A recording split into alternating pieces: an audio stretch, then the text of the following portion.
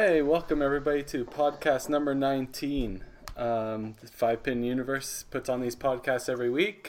Thursday, try to get them out at noon. We have the usuals, Tim and Dexter Wiseman, Adam Weber, and special guest, Mark Johnstone. He is our first return guest. We have a few questions. Special. We have a few questions we'd like to ask him, but first, after last week's podcast, we have an influx of five-pin bowling memes that have come up on Facebook, Instagram, all that good stuff.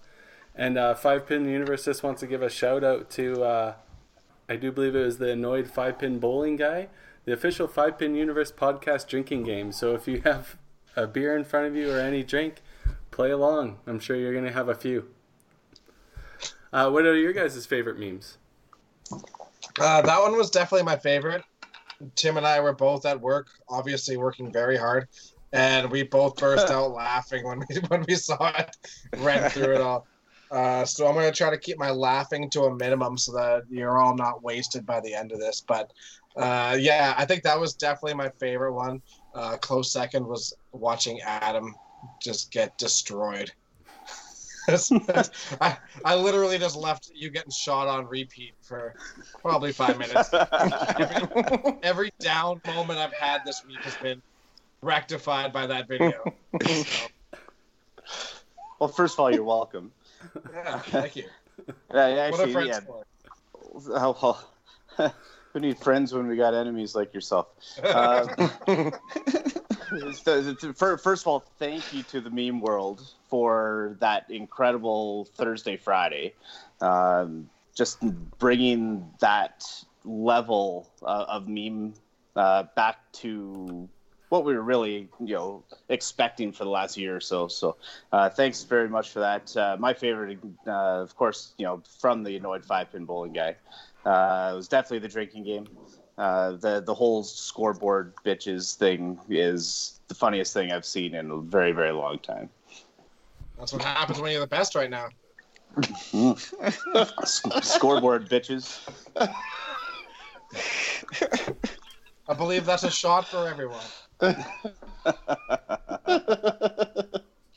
I guess I would have to, if I was going to choose, I would have to say the meme about myself was probably the number one meme out there. Didn't see it. Maybe a close second, the drinking game followed up by the Weber getting shot down. Yeah. I think Johnny, the meme you had was snapped out of existence, so it's probably not there anymore.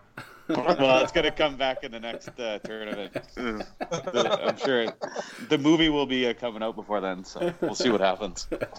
Johnny, Rudy. How about the Mike Wist one from tonight? That was awesome. That was a good one. About the ball return? Absolutely. Get your Band-Aids ready. Yeah.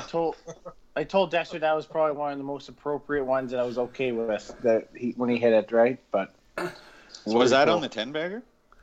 No, that was when he lost to Weber at TPC. Oh. Yeah, he needed the strike. Oh, that was at TPC. I was thinking Regina. Yeah. Sorry. No. Oh, is it my turn? Okay. Yeah. None of them. All right. No. As Tim gets ripped apart for another week. Yeah, obviously I like being a celebrity. Somebody has to be the bad guy, but no, they're better. They tried better. They tried harder, and I appreciate their them enthusiastically trying to woo me over. But they're good. Yes, I agree with you. I just don't want any hurt feelings. I apologize. You guys are all trying real hard. It's good for the sport. So thank you for all your hard work. It created a lot of excitement for last week, and that's really what we're all about. So it was awesome.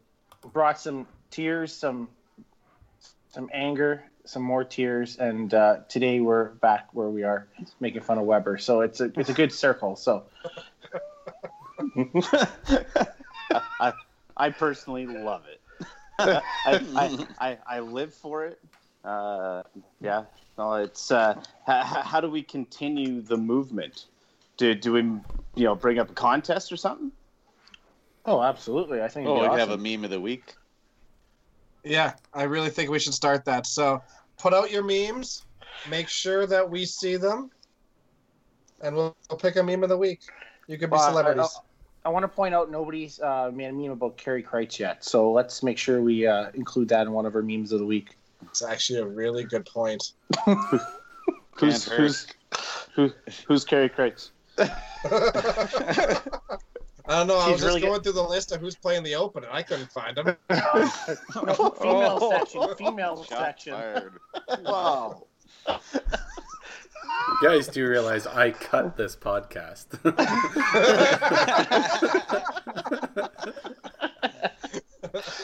You can poke all the fun you want. It doesn't mean it makes the final cut.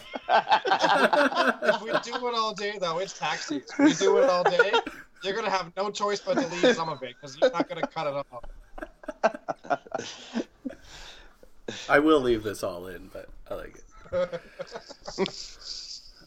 Dex is laughing, by the way. Oh. So he is. I guess we'll just do a shout out. So at Greenwood and Nova Scotia, Dave Adams shot a 400 for on Tuesday night men's league, I do believe it was. Once again, if you guys want your scores shouted out on a 5-Pin podcast, tag us in it or send it by email to carry@5pinuniverse.ca or get it to anybody that's on the podcast. We'll try and get it shouted out. I know there's a big score at Nebs last week also that I think I tagged Critters in on Twitter. Oh, Twitter. There we go. Good old Neb's Fun World updating us on Twitter every day. Thanks, England's. Hey, to be honest with you, that was the only social media platform working today, so you should have been on it. Were there any 450s this week? No, I don't think so. Somebody had a 405 at the Newfoundland singles today. Dave Hahn Jr., yeah. Oh, yeah. Yeah, that's right. Yeah. He's sitting first right now. Besides one of our fellow guests, we have Shane Chafe. He's second. So That's singles qualifying, right? Yeah. Yeah. It's funny how you mentioned Shane Chafe. Shane Chafe is one of our guests, but nobody's ever seen that podcast. So Yeah, he's regrettable, that's for sure. Yeah. Yeah, who screwed that up? I vividly remember that conversation. Sorry, Shane. He said he's gonna be on next week. He said he was gonna be on next week. So Heard that from Baker for like 2 months. Yeah. So Dexter, I know last week we were going over some of the rules. Do you have any rules you guys want to bring up or discuss this week? Dexter's rulebook post of the week. yeah, the 5-Pin podcast has just become a bunch of segments squished together. We've become so apparently. commercialized. Yeah. When we start having commercials, then we'll start doing that. So what did you guys cover last week? You covered the Leaning The pin. pins. Yeah. pin rule and the lineup foul rule. right? New lineup. Yeah, like wrong bowling on the wrong turn or wrong lane. Yeah. What about headphones? Okay. Ooh. Yeah, we could talk So- about headphones. Now, headphones, I actually got a ruling on that. As everybody knows, there is like the stipulation where you can't wear your headphones, or people think there is. With Masters and with C5, there is no rule saying you can wear headphones at a tournament. It's only Bowl Canada events. Bowl Canada events are the only ones you can't wear your headphones at. Well, it could be different for Alberta, though, mate, with the Alberta Masters.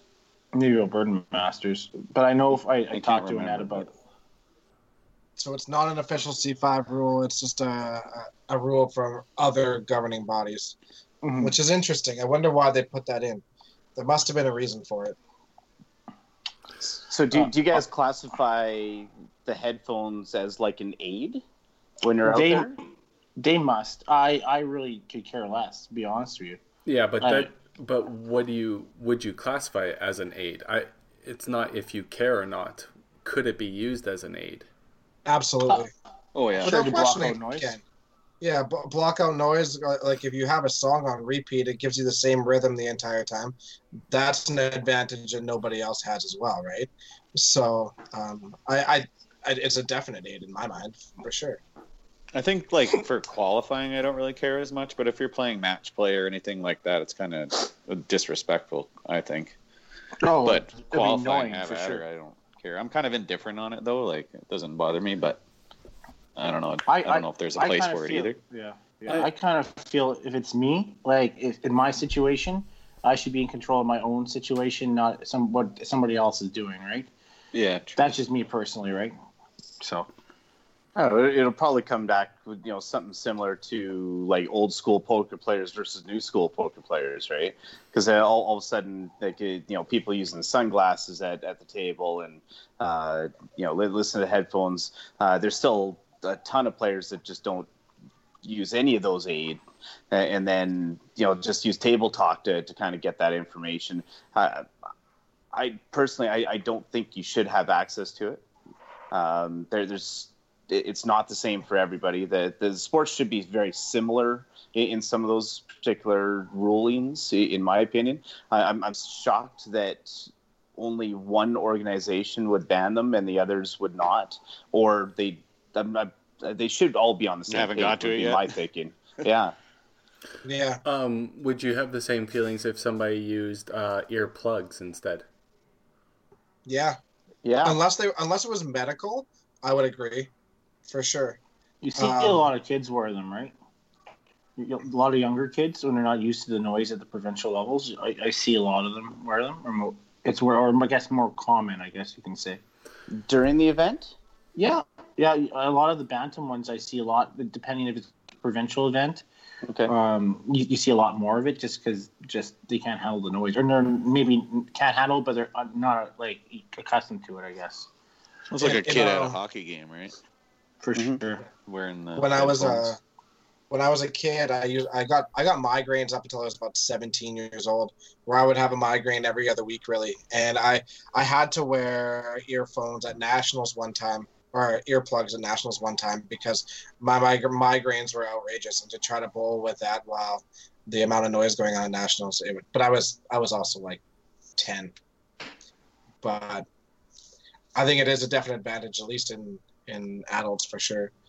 And I think it's really just it's a way of filling a hole in your own game more than anything, right? If you're not able to tune that out the way that other players at a high level are doing, then it's just a way to mask that problem that you're having, right? So I think long term you just have to be around it and learn how to deal with it. But that's why I definitely think it's an advantage. I figure if I have to listen to Gino and Gombach all the time, everybody should have to. Yeah. Yeah. Try being on the proprietor side.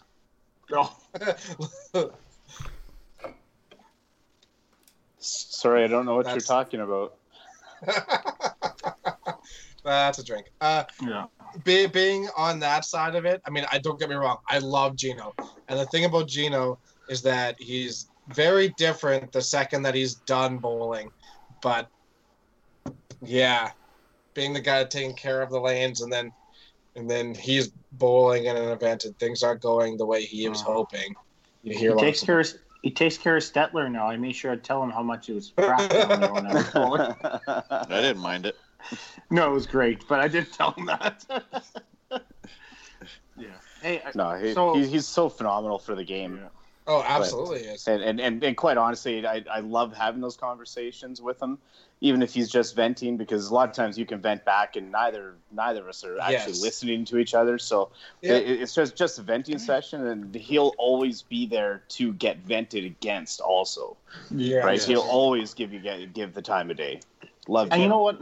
9 out of 10, or even 49 out of 50 times, Gino will never take it personal either, right? So Nope. he gets it, right? So it's kind of cool that way.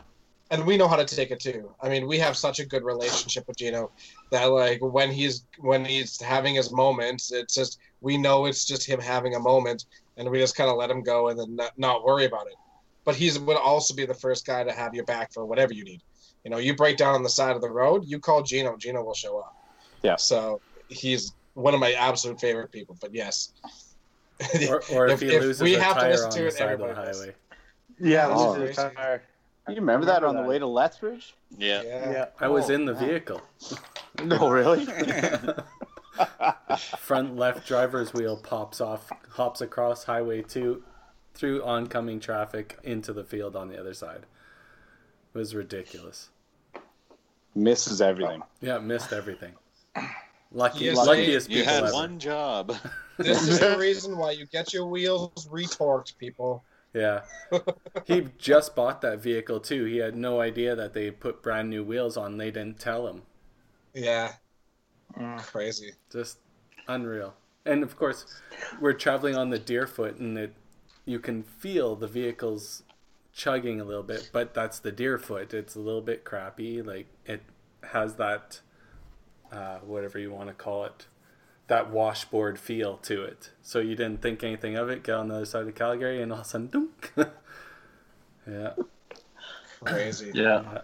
So, Insane. talking about other rules, I have another one here for you guys. How do you guys feel about the red card, yellow card? Do they know what this is?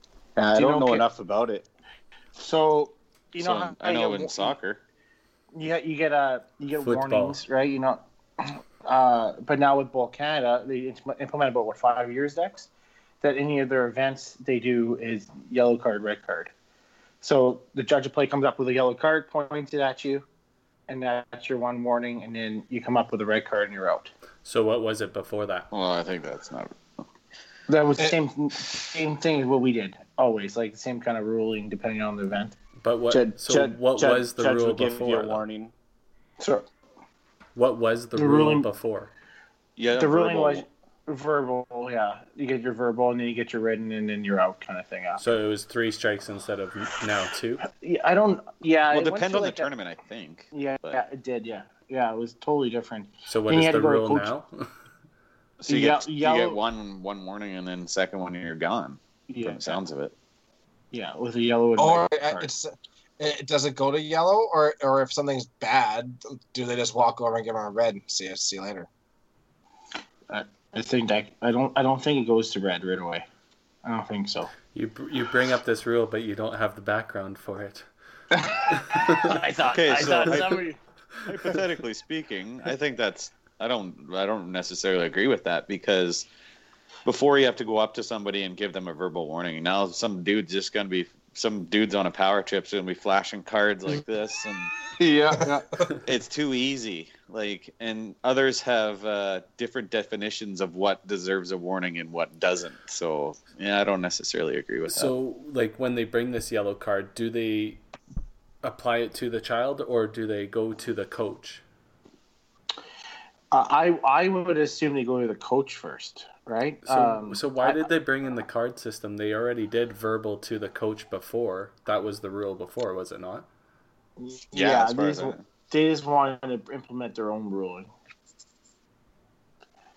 So I think so now- I think it's okay. So here's my take on it. yeah. If they're trying to add a regulation that is comparable to another sport, I get it. But if they're just doing it to implement a system, they already had a system, so why the change? Did they feel that that the original system was no good and it wasn't being followed, or was it just an implement to compare it to another sport? I guess the rule change needs to be clarified to have a proper opinion on it. No, that's fair. This way, at least there's something visual, right? And everybody else around would at least know that this person or this child or the coach maybe has received a card, and to be on more of an alert on it. But either way, it's still going to be up to the judge of play, right? It's still a judgment call, no matter what. So whether it's a verbal warning, written warning, whatever it is, it's still their judgment call. Yeah. It really doesn't matter if there's a card or anything involved. Some judges are simply on power trips. They just as Johnny says, there's a few out there. If you're a known, disturber, right? You're already going in with a verbal warning, even before you walk out there for your first practice ball. So you're going to be watched like a hawk. It's just the way it is, right? Was this rule just for youth program, or was it for all Bowl Canada programs? Bowl Canada national programs. So Bowl Canada Cup, right? And then you got the Senior Canada Cup, and then you got this one. So, and as far as I guess you got the Bowl Canada Cup singles too, right? So those are just for those ones. Yeah, because I know Evan actually got a yellow card, I think, at nationals. He did like 3 months later. So it was at the time period where they were implementing the yellow card, red card, and it happened before like the national meeting or anything. So none of this had happened. So then they had the national meeting after and decided that Evan deserved a yellow card. So they gave him a yellow card 6 months later. In the mail. Yeah. You changed the rule after and then you get Yes. That makes no sense. No. So, but I also, Dexter, if you're looking it up, right? Doesn't exist online. Okay, but part of it, I think Evan also had a warning going into the next event. I think that was part of the thing, even though he got issued it from later. He said if you went to another nationals for Bowl Canada, you would be already on your warning. Yeah, I think I do recall that. Yeah. Yeah, I was gonna ask the same question. If just like something like soccer, if it does carry over into a next match, and does it get wiped away after a certain maybe end of year? Everything gets wiped away or something along those lines. I would think so. I guess you're talking when you guys talk about judge of plays and stuff like that. I think emotion has to be part of the game, and I think there has to be some lenience on the situation. We talk about Michael and his meme list, right? But for me personally, I wasn't really upset with him on it because it was the emotion of that time. It's not like Michael's not one to go around and beat stuff up and act out like that all the time. We understood it was the emotion. But for somebody who gets argumentative or gets upset, plows 3 or 4 times, and is always knowing to smash something or lob balls out, then I have no issue with that kind of stuff, right? Do you feel their reputation should follow them from event to event, though? No, I still think you have a clean slate when you start, but I think, unfortunately, you try to be subjective as best you can, right? Sometimes I have a feeling some people don't do that, right? Does anybody in this podcast have judge of play schooling at all? Tim. So Tim, in the judge of play thing, do they tell you that you're supposed to be unbiased when you start a tournament play? For sure. Yeah, absolutely. Yeah, it's part of that. So that's something I've seen in the past where the judge of play hasn't been unbiased. Oh, for sure. They've been biased the whole time. My I can relate to that. Well, just don't have 3 balls on a lane, Johnny. But you know what? I bet Johnny wouldn't be upset if he made the team that year. So we're. But anyway, it wasn't even the point. I know it wasn't the point. You're right, Johnny. I get it. Honestly, in rules like that, I think if they're not causing ball jams and they're not causing issues, what's the point of dealing with it, right? Like again, it's all about the situation, I think too. And there's rules in there for a reason for a certain situation. If the situation is not being a problem, why do you need to enforce the rules a little bit? You understand the situation, I think, right? Well, no that's different why no different in the ball engraving, right? Absolutely no different. Yeah. Right? I think, is it really something you want to enforce and do? Well, if the situation arises, there's a rule for it, right? I know some people out there think, okay, this is the rule, everybody has to be, but you have to understand, like, there's a reason why these things are out there for situations, but you don't have to necessarily be that person all the time. Yeah, that's why I'm more of a proponent of WCBT because, yeah, we understand that a guy's going to get a little intense sometimes, or heck, if the ball rack's big enough, a guy can have 6 balls on there. Yes. Who really cares? As long as there's enough for Absolutely. everybody else, that's fine. That's the thing, is like there's a time and a place, and there's a reason why these rules got put in. And like the 2 ball rack, or the 2 balls on a rack, is simply for, tournaments like the Open, where you're gonna have 10 sets of bowling balls on the rack. It's a problem. It creates ball jams. It slows down pace of play. There's lots of reasons for it. But when you're playing one-on-one, who cares? It doesn't matter, right? Like, just use your common sense with things too. Yeah, exactly. You don't have to call everything. Another rule that basically never gets called, but we could talk about it, is delay a game. Let's be honest. Like, literally, never gets called. Well, okay. There's different forms of that too, right? Statistically, like maybe 0.5% statistically gets called. Considering one of them is waiting for personal bowling balls. That is listed as one of the reasons for delay a game, right? And we all do it. We all do it all the time, especially in the 10th frame. You all have your first ball. You throw the first ball strike. You all sit there and you wait for personal bowling balls. Technically, that's a delay a game. Even if you throw your first 2 and they still don't have them back, if there's a house ball in the rack, it is still technically delay a game because you're supposed to throw that instead. So, it doesn't get called, but we all have common sense, and there's a time and a place to call it, right? But if it's not excessive... National event? Because I did get that called, less than a year ago. Yeah. And it had nothing to do with me, specifically delaying the event. The simple issue is with the lanes themselves and their belt system that would not deliver that ball up to basically all competitors, right? Yes. But until another ball came, kind of thing, right? Exactly. But I also know that even though I was targeted by those judges, other bowlers in the same event were not. And the exact same scenario would happen over and over. There's only one person that ended up getting a warning on it. And it's probably because I told the guy where to go after like the 4th time that he asked me. But then I also had the Canadian 5-pin president, on my case pretty much that night also.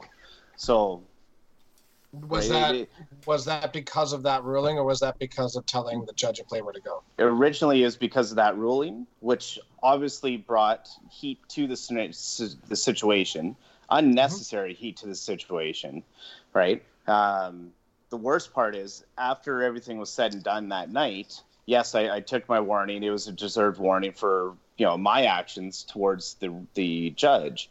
The next morning, he throws a rule book in my face. Yeah, and that's the problem. Before my very first ball. Yeah, right. Yeah, can't do that either. No, there's targeting, right? You cannot target as a judge, ever, right? Yeah. And there's so many bowlers that are out there that we see at all these events that are chucking balls all over the place, and not a single person will ever go up and talk to those guys. So how is that fair? I have one person in my head that bowls out of Edmonton, and I think that he's the only one that thinks he doesn't get justified, where I think he doesn't. They're targeting me. They're on me. They're on me. They're on me. But there's one bowler in Edmonton that I know, that we all know, that deserves to get targeted. Not to get targeted, but deserves to have, not to targeted, but I guess what I'm saying. Okay, I'll take that back. Cut that out. but what I'm saying is that there's one bowler in Edmonton that thinks he gets unjustified targeted. He just not getting targeted. He just acts out all the time. There's a difference, right? I guess that's what I mean, Kerry. So. Yeah, well, what you're saying is that he thinks he's being targeted, but in reality, he's having outbursts that are causing people to be like, give him warnings. It's not that he's being targeted; it's that he's still continuing to have his outbursts. Yeah, I get it. I think yet he doesn't get warnings. He does. This one does. He does get warnings. Trust me, I've dealt with him on that aspect, but. I think there's other ones out there that I have no issue with saying that I think there is judge who plays out there that, or back when Johnny was in his prime, would be like, Johnny has an attitude problem, right? Or Johnny's more fired up, right? But then there's other ones out there that think they're actually getting looked at or getting, scrutinized or getting, punished by it, and they really aren't. I think it's all in their head a little bit, right? I mean, personally. Yeah, go ahead. Sorry.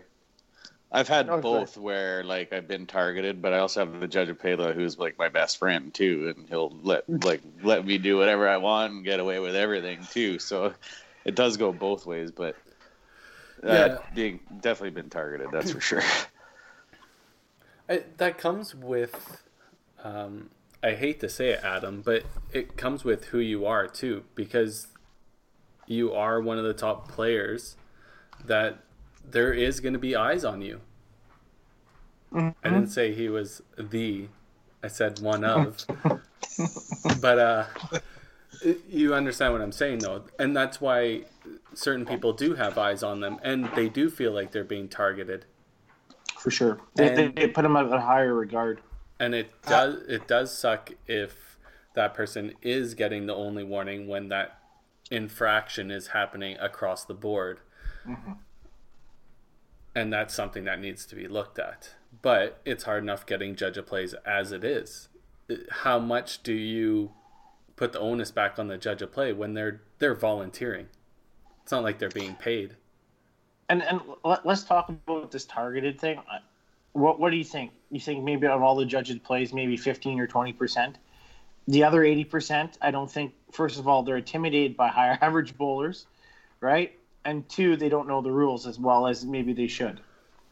I really think it's not 100% of people out there. The one I don't like is being around the youth a lot. Is I hate how parents try to pull the Judges of Plays in to try to dictate the play of what's going down there. Whether it's like Sally over there has a bad attitude, or Mike does that over there, right? You should go over there and get involved in that. Yeah. And I really have a hard time with that because honestly, I've seen it, and I don't know, maybe this year's been the worst year when it comes down to it.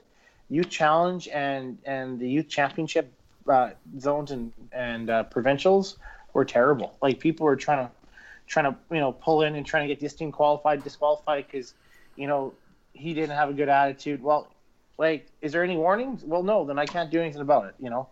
Whatever happened to just beating the other team? Absolutely.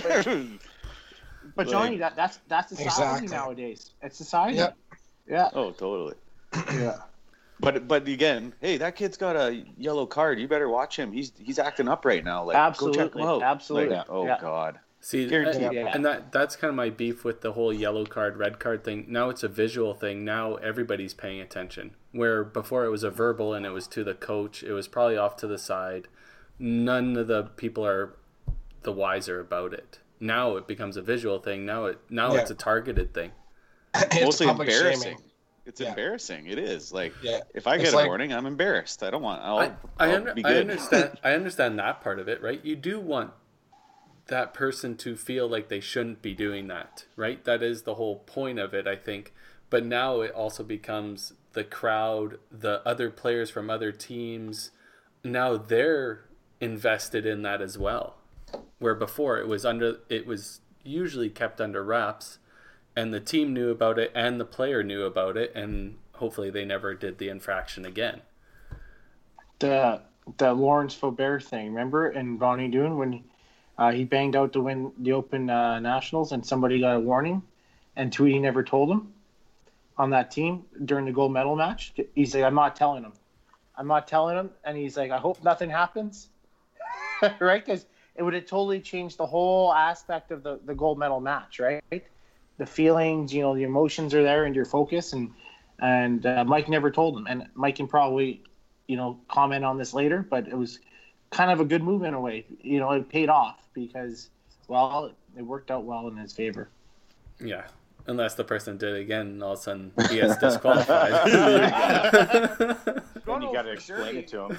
Yeah, at least it's the Open. You have 6 players. Yeah. It could be worse. Do you think that there is a time that we should start calling the delay game?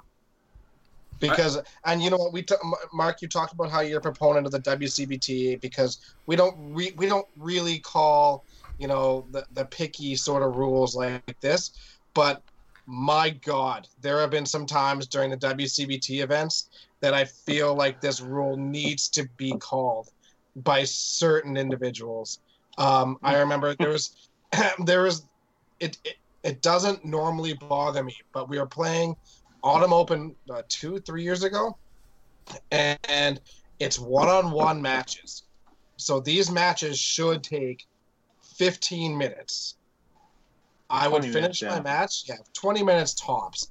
I would finish my match and literally have a half-hour break between every single game because somebody was walking around, going for long walks, jumping around, coming back, spending 10 minutes up a lane, doing some more jumping, going for a walk, coming back, and then throwing his ball.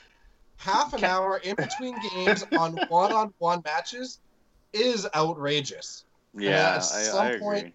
At some point, it is really negatively affecting everybody else in the field. And if we're talking about not wearing headphones because, it gives you an advantage, well, taking that amount of time to slow everybody else down and give them those breaks in between is a real advantage to them as well. I'm not saying anything like Adam. Adam, you play, you're ready to go. You're up there, you take your time, but you're ready to go. You just have a naturally slower pace than everybody else. But when there is dicking around. Yeah, when you're making everybody wait 20 minutes to half an hour between games, it's a problem. And it really paid off for them, but it really affected everyone else. I think a shot clock should be a thing. I know they used to have them. KG at the KG, yeah. I think they should be a thing. How many bowling balls went through those shot clocks? Yeah, just Jackson. one. Just one, Jackson. I definitely understand the whole idea of the shot clock. As long as you're ready to go and you're not taking a ridiculous amount of time on the lane, it's consistent. It's not like you're doing anything. Like I said, I know I get flack all the time for my pace, and quite frankly, I get it. It is somewhat justified, but I'm always up there ready to go when my turn's there, right? I'm always ready to go. Unfortunately, sometimes I plow a lot, so it takes even longer, right? But there's certain guys that do just take absolutely forever. They're never ready for their shot, and then they go up there and miss the middle 4 times.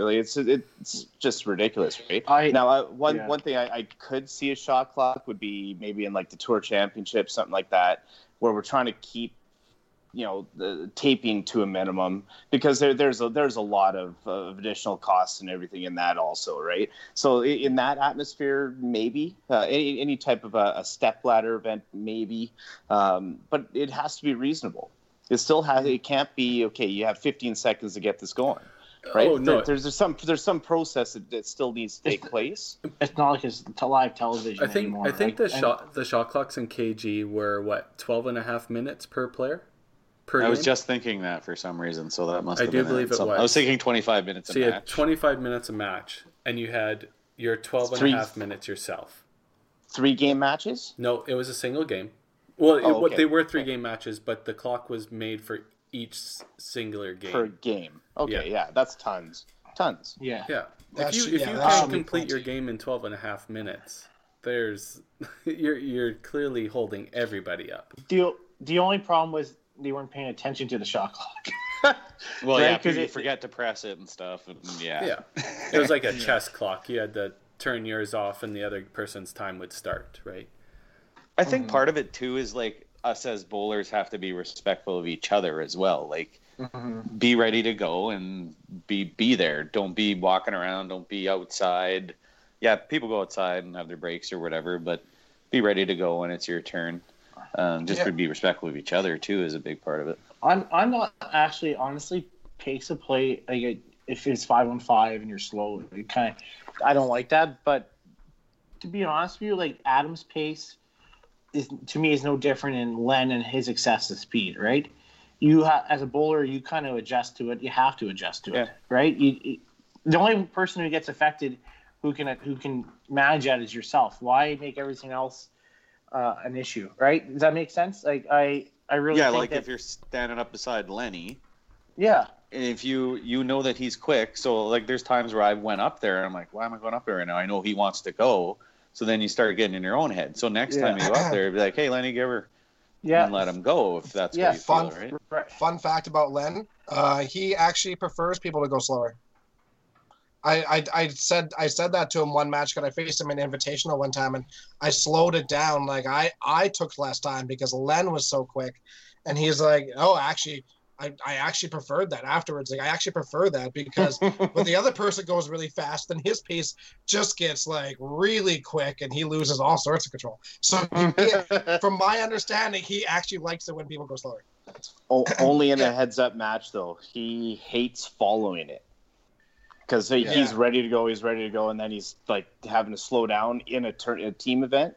Yeah. I found that out last year at the Heritage 4 player.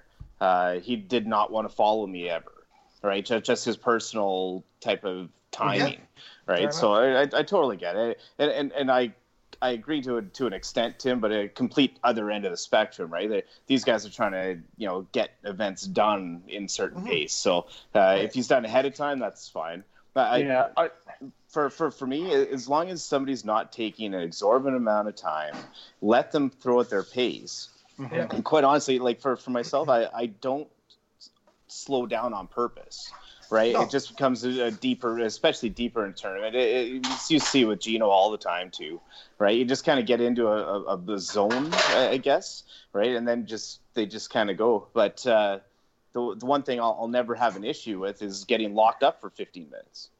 Right.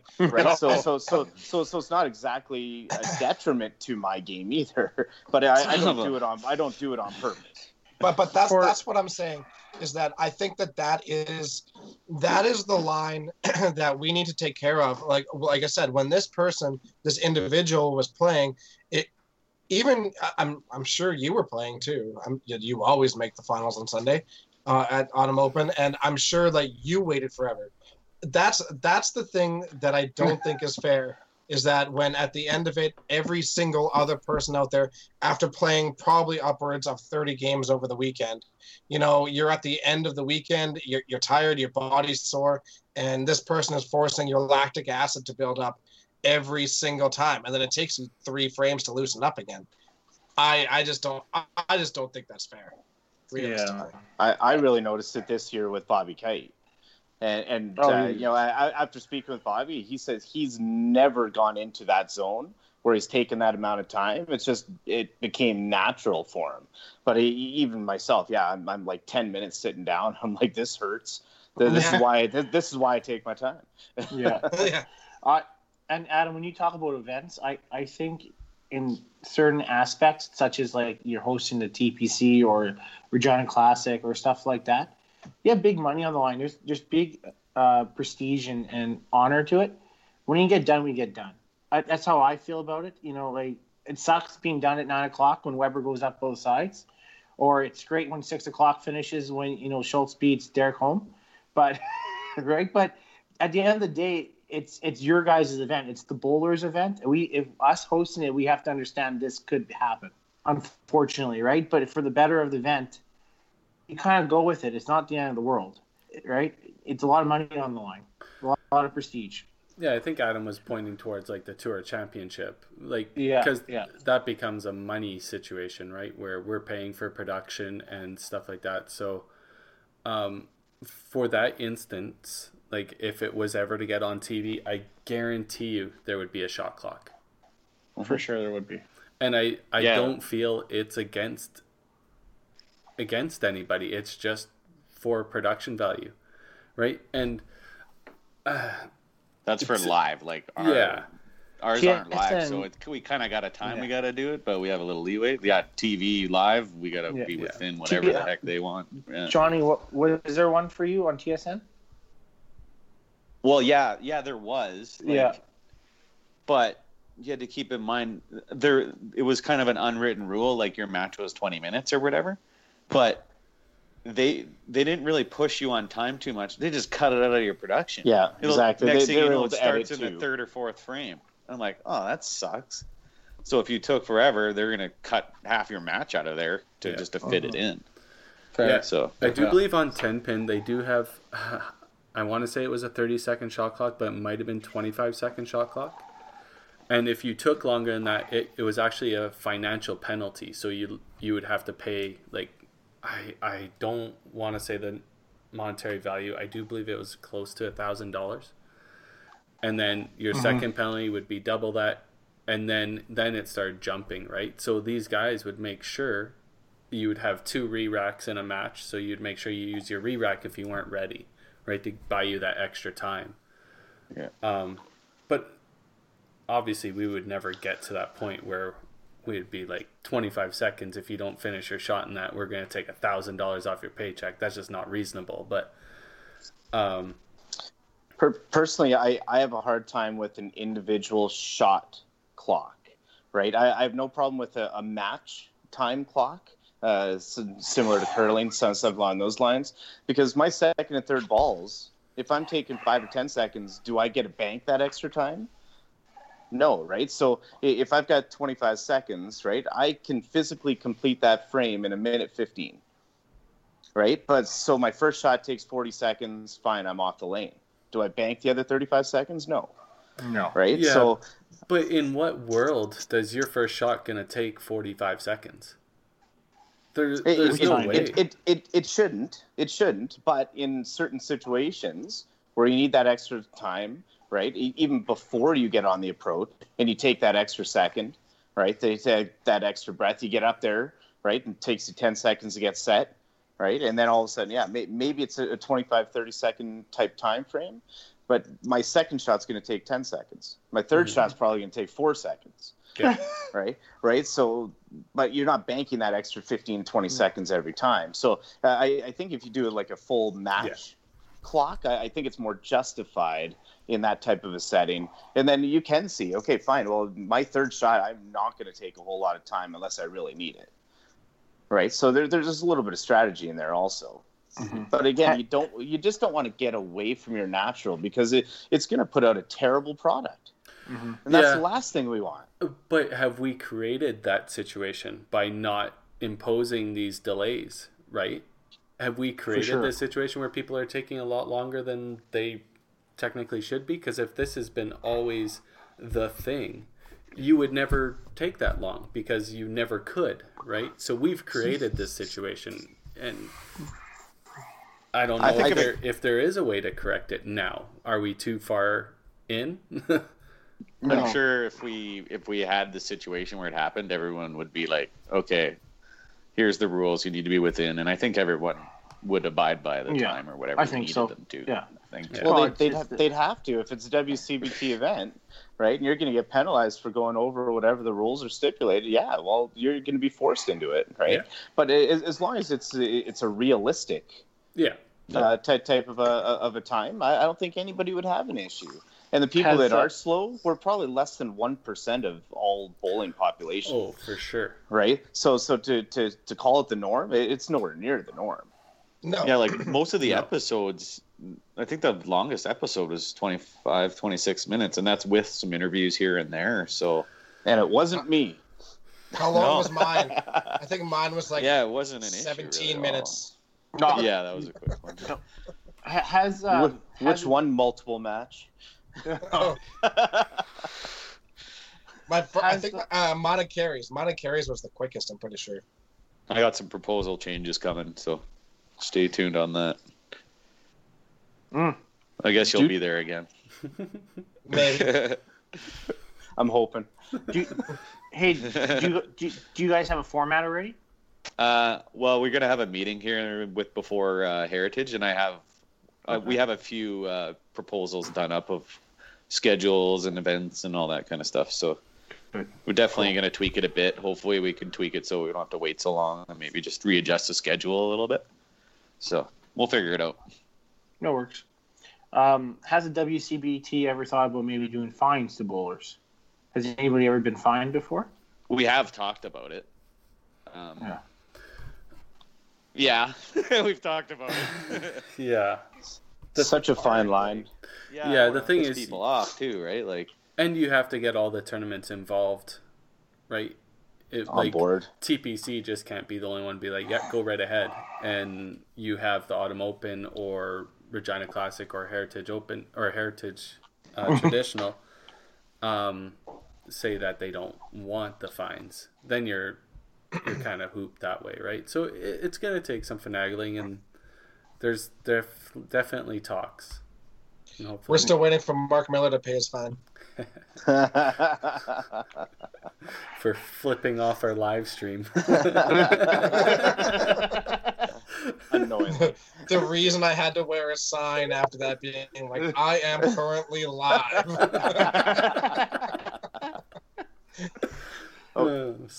Dexter's laughing. I'm almost done this beer. So I will just jump into the next segment. I do have another topic I want to talk about after this, but Johnstone, special guest, who is your bowling mentor? Well, obviously, two individuals come to mind. Obviously, Gino Zebarth. I'm from Wetaskiwin as well, and Gino was kind of instrumental in getting me and all of us really kind of to the next level from the adult into the cash tournaments and masters and stuff. Like when we were younger, we didn't even know about anything really, other than if Gino wasn't there, then we wouldn't have known about the cash tournaments, or wouldn't got the push from him for us to go, or give us the courage to go, right? So Gino all the time. Gino's coaching. Gino was around at the lanes playing pool all the time, and we've got to be really close over the years. And Gino's been at every tournament forever, and so have I in the adult ranks. So yeah, Gino. And then also when I was younger, it would be Robert Gallagher more often. He's the owner of Heartland Bowl, one of our sponsors. So he was a great influence for me, coaching me when I was in YBC a little bit more than Gino was back then. So yeah. Yeah, Robert definitely became a friend more than a coach for sure. And yeah, kept us on the straight path. The perfect game capital of the world, Wetaskiwin. Yeah, there's a few there. There was only one Bold in the center, though. Yeah, wasn't that? It was like Terry Blade back in the early '90s or something like that. Yeah. Favorite tournament? You guys have been doing this, and I've been trying to think. I was trying to think of how I wanted to answer this question. So my favorite tournament, well, obviously the TPC kind of is the only one I've won. So that kind of has always been a fun one to me. Like when I was helping out with Collingwood back in the day, and we ran it there, and then kind of passed it over to Sherwood. So and plus I'm on the TPC committee too, so TPC is always pretty close to me. As far as I like bowling in that one. As far as like going out and have a good time, I like going to Heritage. It's just set up real nice. It's an awesome, nice bowling center. So having a good time going out there.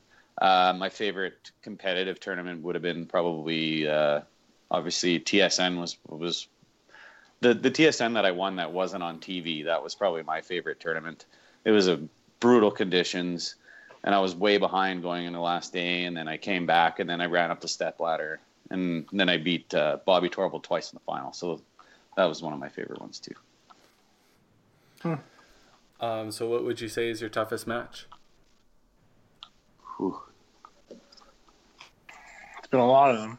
Yeah. Not recently. Honestly, beating Kerry in the TPC final. Beating Dexter in the TPC final. Well, that one was kind of going to stick out for me because I played Dexter in the TPC the year after he won, and then we played each other the previous year 3 times. So he beat me, and then I beat him on the one side, and then he beat me in the final. So playing him again the next year, that was probably one of the tougher ones mentally because I didn't want to lose to him again, right? So then I ended up beating him, and then I ended up winning. Yeah, so that was probably one of the tougher ones. I know that match came up in one of our earlier podcasts. How'd you guys play each other 3 times? So I beat him on the A side early. I think it was in the 32s even. It could have been our first match. Yeah, it was. So I beat him there, and then I ran both sides, and then he beat me in the B final. So he was the B finalist, and I was and then the you had A to play you guys. finalist. So Okay, that we okay. faced where the brackets meet. Okay, that makes sense. There's actually one more I do recall that kind of sticks out in my memories. I'm sure I played Adam a million times and we've had some matches, but I played Brad Mones one year in Regina, and the previous year at the TBC, I think he beat me like 950 to 930 or whatever, and it was the year that Crosby scored the winning goal for the Olympics, and I was playing Brad, and going into my last frame, I got a chop off, so I had to go up. I had to spare the chop off and throw a strike to beat him by 2. So I go up, spare the chop off. It was 750 to 748. It wasn't the greatest match. It was just kind of grinding it out. I go up and throw the strike, and not 2 seconds later, Crosby scored that goal, and everyone erupted in the bowling alley. Wow. I was like, thank God I threw the ball when I did, because if I threw it 2 seconds later, she's gone. So that one kind of sticks out for me too. And the bowling alley was empty, if I remember. Everybody's up in the rack watching the golden goal. Nobody was down there. Yeah. There's a couple. Cool. I've had lots of good matches, but a couple that stick out. What's in your arsenal, sir? As far as shoes, I have Dexter. I think they're SST 5 or 6 LE. There's solid black ones. Thinking about trying custom shoes. I'm a little nervous about that, but we'll see. And then as far as bowling balls, right now I have a black ball. I actually do not know what kind of ball it is. It's got a ABC on it, so I'm not really sure what those are. I found it in the back of a bowling alley a long time ago. I used to use it a long time ago, and I kind of went back to it. And then for my spare ball, I use a Paramount. And then I also have a couple soft rolls as well that I use quite a bit, depending on the conditions. I've actually changed my thought a little bit. A lot of the synthetic lanes are quite straight, so I was using the soft roll to get more movement and just focusing on more and more movement. But then I thought, why don't I try the other way? Why don't I embrace the straight, go to a straighter ball? And then I've had some more success that way. So right now I'm using the straight ball. So. And more end over end fingers. Yeah. And not relying on it to snap back, just throw it right up the gut with some stuff. If people want to see what's actually in Mark Johnstone's bag, you can actually go to the WCBtour.ca webpage, and under the videos tab there, he has a What's in His Bag episode there, so you can watch and see what bowling balls he pulls out of there. So Johnny, what's on your bucket list? Is there a player you haven't played with you would like to play, or an event that you really want to take down? Like, what's on your 5-pin bowler's bucket list? Oh, that's funny because I've played with all 4 of you guys, so It's definitely on my bucket list. I've won with 3 of the 4 of you guys, so winning a national with Adam would be kind of cool. You wouldn't think that would be the one I don't have it with, but we had one try, but came up short. So that's definitely on my bucket list. I kind of pride myself in having to win a medal with Gino and Greg and Bruce and Gino and Tom Stevenson, Mark Jackson. So I've played and won with all of those guys. So. Don't forget Gino. Yeah, sorry, I said him twice. So that's on my bucket list. And a C5 or a Masters Nationals singles title is on my bucket list too. I've been both nationals once. I lost to Greg DeGrazzi in the final the one year, and then I was 5th the one year for Masters. So that would be on my bucket list as well. And so obviously winning more cash tournaments too, but you got to play the C5 Open trials to make those nationals, right? Yeah, we're getting closer to coming out of retirement in that area. We'll see. Good to hear, Johnny. Yeah. I on a side note, we were talking about things you want to win, and I told Jamin when it was last night or something, we were talking about things you want to win, and I was saying, honestly, I think I'm more nervous about Thursday night getting the aggregate champion right now than trying to make Open Provincial Nationals. Like, that's just more nervous. You are the best league bowler ever. Yeah. That's right. We should add that to the 5-pin universe drinking chart. Tim is the best league bowler I know. By far. They're going to win it too. And we say back in the day a lot. Yeah, I do say that a lot too. That's because most of your things were back in the day, Johnny. Yeah. So on that topic, Johnny, obviously watching you at the Regina Classic this year, seeing you run pretty deep in the tournament, how did it feel to be back in the heat of the moment and being that far into a tournament, winning matches? Yeah, making a cut. Yeah, that was First, that was a geez. feat in itself. Oh God, it's hard to even for me to describe it. It feels so good. Like the last few years have been quite tough on me, and I've been trying way too hard. And I kind of started taking a little different mental approach. And I'll give Lonnie Akers a shout out. I'm sure his head's pretty big right now, but just About as talking big to as his him. leg. Yeah. Talking to him, and a guy that has had similar experience as me and close to the same age, and just trying to work on the mental side of things, and obviously my body has been feeling a little bit better and stuff too. That helps too. But it feels awesome. I feel like I belong again. So, not that I never did, but Yeah, I was just gonna say you always belonged. You just need a little belief in yourself to get back into it. Confidence is a huge thing. Like now I have a pretty good.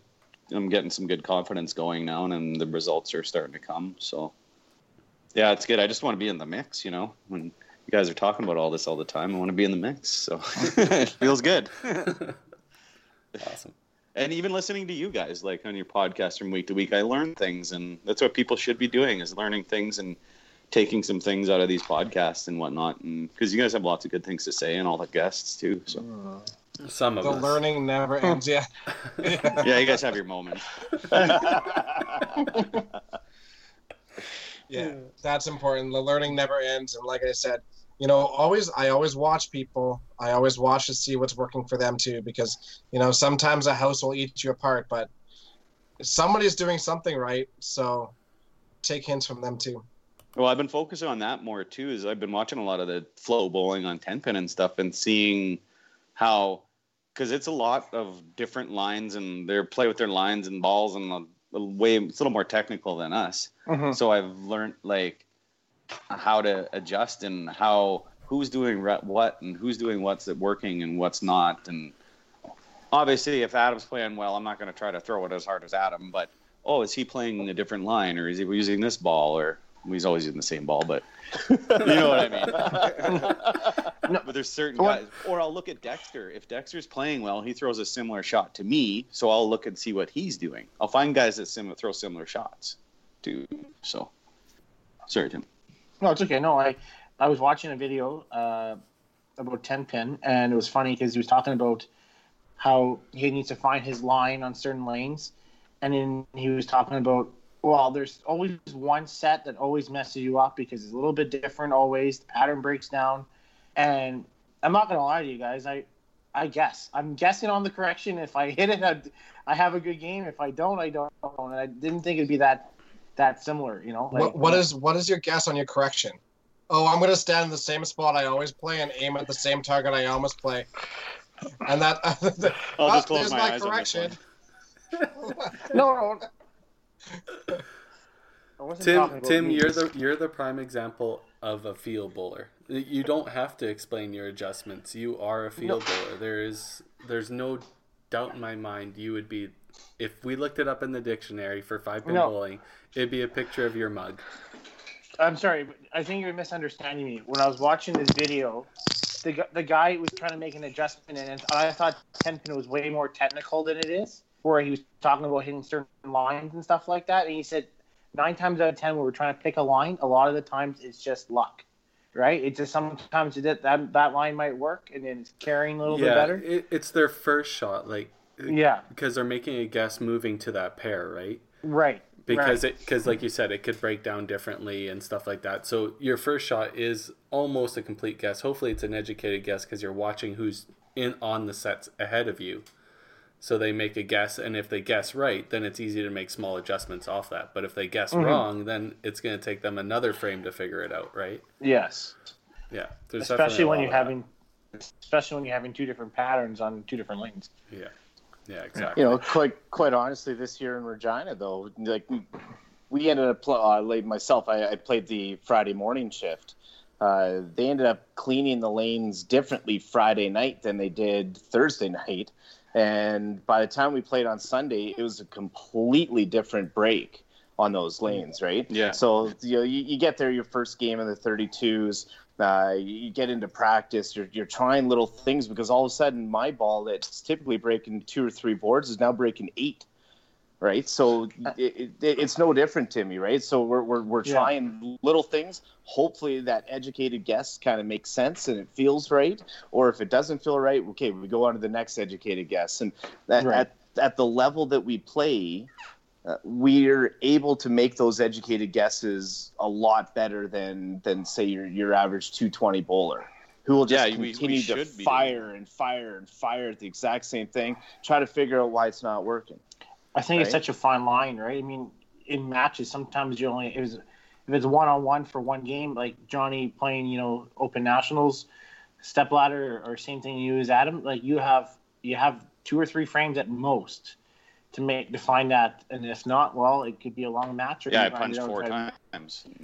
It's over. Yeah. You You just want to find it before the other guy does, because there's going to be a lot of strikes from both players in that type of a format. But if you find it before the other guy does, they start pushing even more. The match is over. Yeah. Absolutely. Alrighty. Well, thanks guys for coming out for another one. Thanks, Johnny. Thanks, guys. Thanks for the listeners for submitting some of the information, some of the questions we talked about today. Once again, you can reach us at the email at carey@5pinuniverse.ca or on Facebook to any of the guys on the podcast. And get those memes in.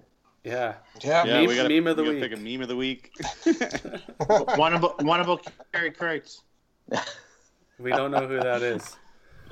All right, guys. Thanks.